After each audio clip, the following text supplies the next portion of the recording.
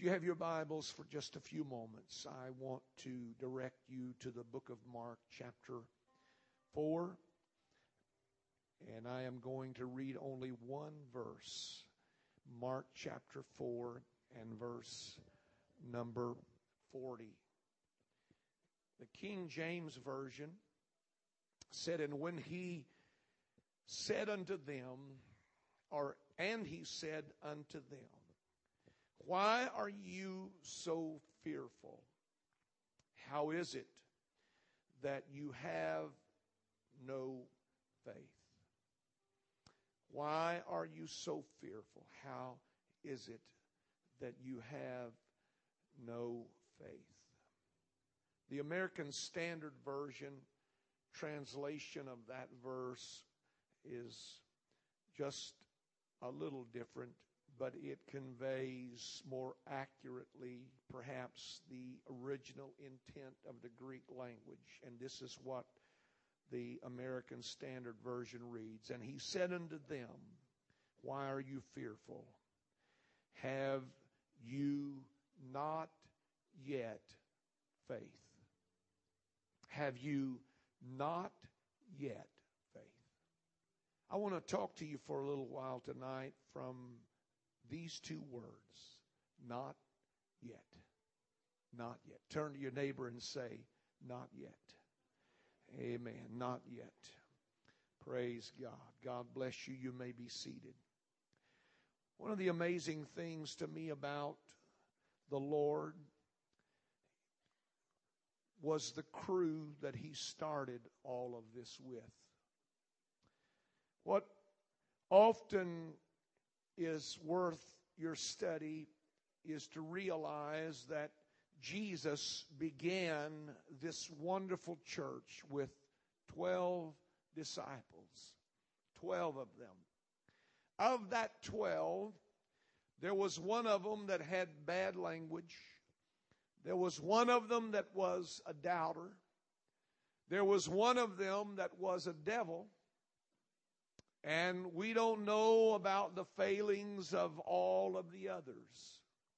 But with those 12 men, Jesus launched a church that is still alive and thriving today, of which we are a part.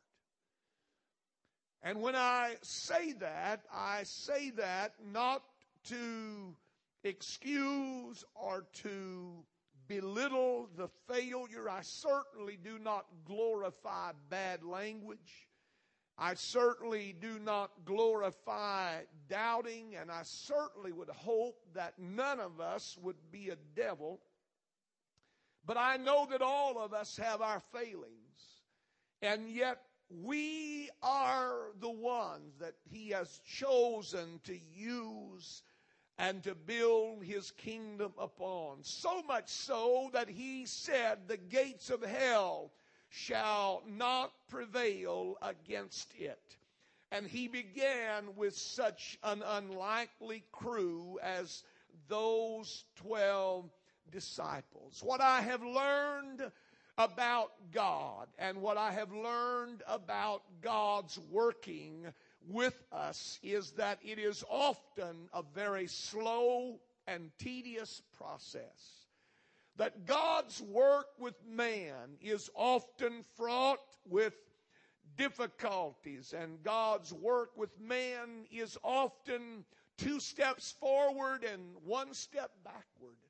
That many times the work of God with us is a work that requires a great deal of patience on God's part, because there is slowness in progress. How often it is that we are slow in receiving and slow in understanding and slow in responding to Him. Many times the progress with God's work in our life is one that works at a snail's pace. And when we ought to get it, we don't. When we ought to understand, we are still with a question mark in our mind. when we ought to have received and responded accordingly, we are still wondering what is going on. And so God has to patiently go back over and over and over again and again and again, doing what He does in our lives to bring us to the place where He wants us to be. These disciples that we mentioned just a moment ago and that were involved in the story in Mark chapter 4, these disciples were extremely slow followers. Time and again, He had given them proof of His ministry and proof of His power and proof of His authority, and yet they stumble over themselves and their own doubt and their own fear. When I read this verse a while back and I read the American Standard Version of it, it just leaped out at me that these men who had been exposed to so much and had been a part of so much already were still not where they ought to be. And so when I read that verse, I just went back and I started at the first chapter of Mark and I began to chronicle all the things that Mark said had already happened before this verse even took place. And so I find already that they had experienced demons cast out, that they had already experienced someone who had come to Jesus that was possessed of demonic spirits, and the Lord by His word had commanded those spirits to leave, and they had gone out of that individual, and that person was sitting clothed and in their right mind, and they were acting normal and doing normal things. I record and I read in Mark that already they had witnessed the healing of Peter's mother-in-law, a healing that was so powerful that the Bible said that she got up from her sick bed and prepared a meal for them after she had been healed. And not only that, but they had seen a leper cleansed of his leprosy, the most dreaded disease of the time. Like cancer of our day, leprosy was a disease that ostracized and put you away from your family and cut you off from civilization. And yet the scripture says, Mark records that He reached out and He touched him and healed that man of his leprosy. And all of a sudden, his skin was like the skin of a baby and he was completely whole. These disciples had witnessed the healing of a palsied man whose friends had heard that Jesus was in the house, and this friend of theirs who could not come on his own, they got together and they determined, we are going to get him into the presence of the Lord. And so they get him on the bed and they carry him to the place where Jesus is, only to find that the house is filled and there's no access. And you know the story. They climbed up on the roof, they tore a hole in the roof, and they let this man on the bed down into the presence of the Lord. And Jesus healed him and forgave him of his sins. But that wasn't all they had seen. There was a man in the temple with a withered hand. Many historians say that he was a brick mason. He was a man who used his hands on a daily basis, and something had happened to cause his hand to be withered and unusable. And in the presence of those who doubted his power and ministry, Jesus commanded the man, stretch forth thine hand. And when he stretched it out, the withered hand was made whole. And he goes on. Mark, no doubt, ran out of words, descriptive terminology. And so one verse of Scripture simply says he healed many. We don't know what all that consisted of, but If we go and look at what He's already done, you can only imagine what had already happened before their eyes. Blind eyes open, deaf ears unstopped, sicknesses in their body had been healed and taken care of. Minds that were tormented had been brought back to a place where they were whole and sane, and He healed many of them. And Mark even went on to say that they heard what great things He had done. He had done such marvelous things. They had witnessed His power over human disease. They had witnessed His power over evil spirits. They had witnessed His power even over the hold of death. They had seen Him rescue many from danger and death. Their knowledge of Him should have been enough. And I underscore the word should have been. It should have been enough. What they had already seen, what they'd already experienced should have been enough. The knowledge that Christ was with them and He had done these mighty things should have been enough. It should have been sufficient to calm their fears and cause them to understand that if Jesus said, get in the boat, let's go to the other side, then He meant exactly that. Let's get in the boat and go to the other side, no matter what happens in the meantime. No matter what happens from the time you first hear the Word of God until you actually see the fulfillment of that Word. You just do what God tells you to do and everything is going to be all right. And you would think that after having seen everything they'd seen and witnessed everything they had witnessed, that they would have gotten it. But they didn't. Everybody say they didn't. Mark said, but not yet. His presence there in that boat should have been enough. His word should have been enough. The fact of what He had already done should have been enough to calm their fears, but it wasn't. It wasn't. And so Mark records Jesus' rebuke of them when Jesus said, do you not yet get it? So here tonight is what I want to talk to us about. I want to talk to some not yetters that are still among us. Those of us that after all He has done, you ought to get it. We ought to understand it. Those of us who, even though we have seen all that we have seen, we often still stumble. And many times we still falter and we still doubt and we still have fears. When we should be strong, we're weak. When we should be full of faith, we are wondering whether God even knows our address. When we should have all the confidence in the world, we lack confidence, we lack assurance, and we wonder if we're even going to make it. When we should be overcoming, when we should be rising up, when we should be putting some things behind us, we're still struggling with those things in our life. When we are falling short, when we find that God is still working, He's still having to work with our weak faith. He's still having to work on our doubts. He's still having to work on our failures. We find that He's still having to work with us in some area of our life.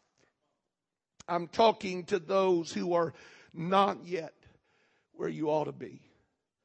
After all God's done, after all the mercy that He's shown us, after all the grace that's been extended, after all the love and all the miracles and all the things that God has done alone in your life, but you still don't get it. You still don't have it. When you had opportunity, when you should have gotten it, you should have understood, you're still in that quandary at times. And sometimes your heart is still overcome with fear and you still doubt sometimes whether God does care or God does love you. Or I'm talking to someone here tonight that you still haven't gotten over that issue in your life. You should have, but you haven't. You should have put it behind you, but you haven't. You should have forgotten it, but you haven't. You've not yet done what God has wanted you to do. We have not yet put it behind us. God speaks to the not yetters. Those who feel like failures, and those who feel like a disappointment to God, and those who feel like that God could do better with somebody else. Those who feel like they might be better off giving up. God speaks to the not yetters, and He says, hold on, because I ain't through working yet. Amen. I know that's not good English, but that's what the Spirit's saying to me. Hold on, son. I don't care if you're still doubting. I don't care if you're still stumbling. I don't care if you're still fearful. I don't care if you still wonder where I'm at. I want you to understand tonight that I am not through working in your life. Somebody ought to lift their hands right now because God just spoke something into your life that you need. God, I don't care how bad you are. I don't care how far away from what you ought to be that you are tonight. You ought to lift up your hands and say, thank you, God, that you have not given up on me, that you haven't walked away from me, that you haven't forgotten me, that you have not turned away from me. Because you are not through working. When we ought to be on our own 2 feet, sometimes people are still having to carry us to the house of God. Amen. But God said, I'm not through working. So carry them. Bring them. He understands more than you and I will ever understand. He knows even now. And so tonight I come to speak a simple message to somebody. It ain't quitting time. It's staying time. Amen. I don't care how rough the storm is. I don't care how bad the elements look. I don't care what it seems like. I don't care what you feel like. He's still on board. I said He's still on board. You may not hear from Him. You may even wonder where He's at, but He's still there. That's just the kind of God that He is. He'll never abandon us in the storm. He'll never leave us alone. Even if we're in that storm, before He gets there, He's still going to come to where we are and let us know it's I. Be not afraid. Don't throw it in. Don't give up now, because God is still working even tonight. It's not quitting time. It's staying time. Even when you're not yet what you ought to be. Sometimes I look around as a pastor and I wonder, God, are we ever going to get it? Is it ever going to register with some of us what Brother Jay was talking about earlier? That you worship not because of your feelings and not because of what God's doing for you, but because of what you know. Are we ever going to get it? And sometimes I get frustrated with myself, and I get frustrated with others that you're dealing with, and you think, God, surely by now they ought to be able to wake up and smell the coffee. Surely by now they ought to realize how many miracles you've already worked. And yet God just patiently keeps right on going. And when we get fraught with fear and doubt and we wonder, God's still right there, steady and going and being and doing and working and never leaving us to ourselves. And tonight He speaks to somebody in this building that feels like a failure in your life. And you feel like you are probably the biggest disappointment to God. This preacher came to tell you He ain't through working yet. Amen. He ain't through working yet. And it isn't quitting time. It's staying time. You know what I like about the story of Jesus and those disciples in the storm? Is that He got in that boat knowing all the time what was going to happen to him a little later on. But He got in that boat anyway. Oh, God invested in me even when He knew I was going to fail Him. He invested in me even when He knew I was going to let Him down. He forgave me even when He knew that next week I was going to go back and do the same thing and have the same attitude and have the same spirit. He still forgave me even though He knew then that I was going to have the same problem tomorrow or next week or next month. But He did it anyway. He got in my boat knowing all my frailties and knowing what He had in me. God was still willing to invest Himself in me, even knowing what He had in me. That's the greatest miracle of salvation that I know tonight. Is that God, knowing me like He knows me, He's still willing to love me. He's still willing to invest in me. Amen. He rebuked them, but He didn't reject them. And that's a very important thing to remember. When you're struggling with your doubts and you wonder whether it's even worth the effort, just remember that though God may rebuke us at times, He will never walk away from us. He will never leave us alone. I'm so thankful that He showed me over and over and over and has committed to doing it over and over and over. I say, Hughes, you not got it yet? No, I've not got it yet. God said, that's all right. I'm still in the boat. I'm still here. I'm still working. Praise God. And so He puts me back on the wheel and He starts a little more of the process. And He'll do that over and over and over and over and over. Because I am what He has chosen to use and show to the world His grace and power. Amen. I'm so glad that God has room for people that have not yet got it. Amen. Amen. When I look around and I think about all the mercies and all the grace that I have seen and experienced in my lifetime, I just have to scratch my head sometimes and say, God, I don't know how you do it. Because if it had been me, I promise you, I would have cut somebody off I'd have cut myself off a long time ago. I would have said, you know what? That's a bad project. Dust my hands, wash them, and go on to something else. We do that. How many of us get to a point in life where we've worked with something, and it doesn't work, and so finally we just wash our hands of it and walk away and say, you know what? I've got better things to do with my time. But God never does. I don't care how many times I come stumbling back to this altar and I fall down and I start pleading for His mercy and asking for His forgiveness. God's right there to restore and help and strengthen and restore those who have not yet got it. Amen. So don't let the devil beat you down. Amen. Don't let the devil lie to you and tell you that you're not ever going to get it. Because God ain't through yet. Amen. God ain't through yet. I remember the prayers of my sweet mother.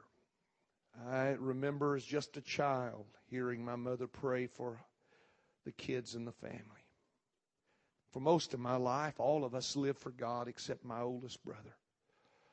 Teddy was one of those guys that just didn't look like he would ever turn around.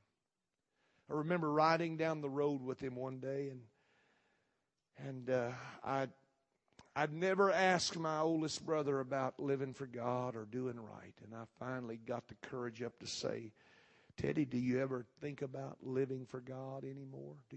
Does it ever cross your mind? A long silence. Never looked my way, just straight out the window. He said, Mark, there's never a day that goes by that I don't think about that. A lot of people gave up on him. I think probably some of us might have, but my mother didn't. She just kept praying. 40 years. 40 years. 40 years. Backslidden and away from God.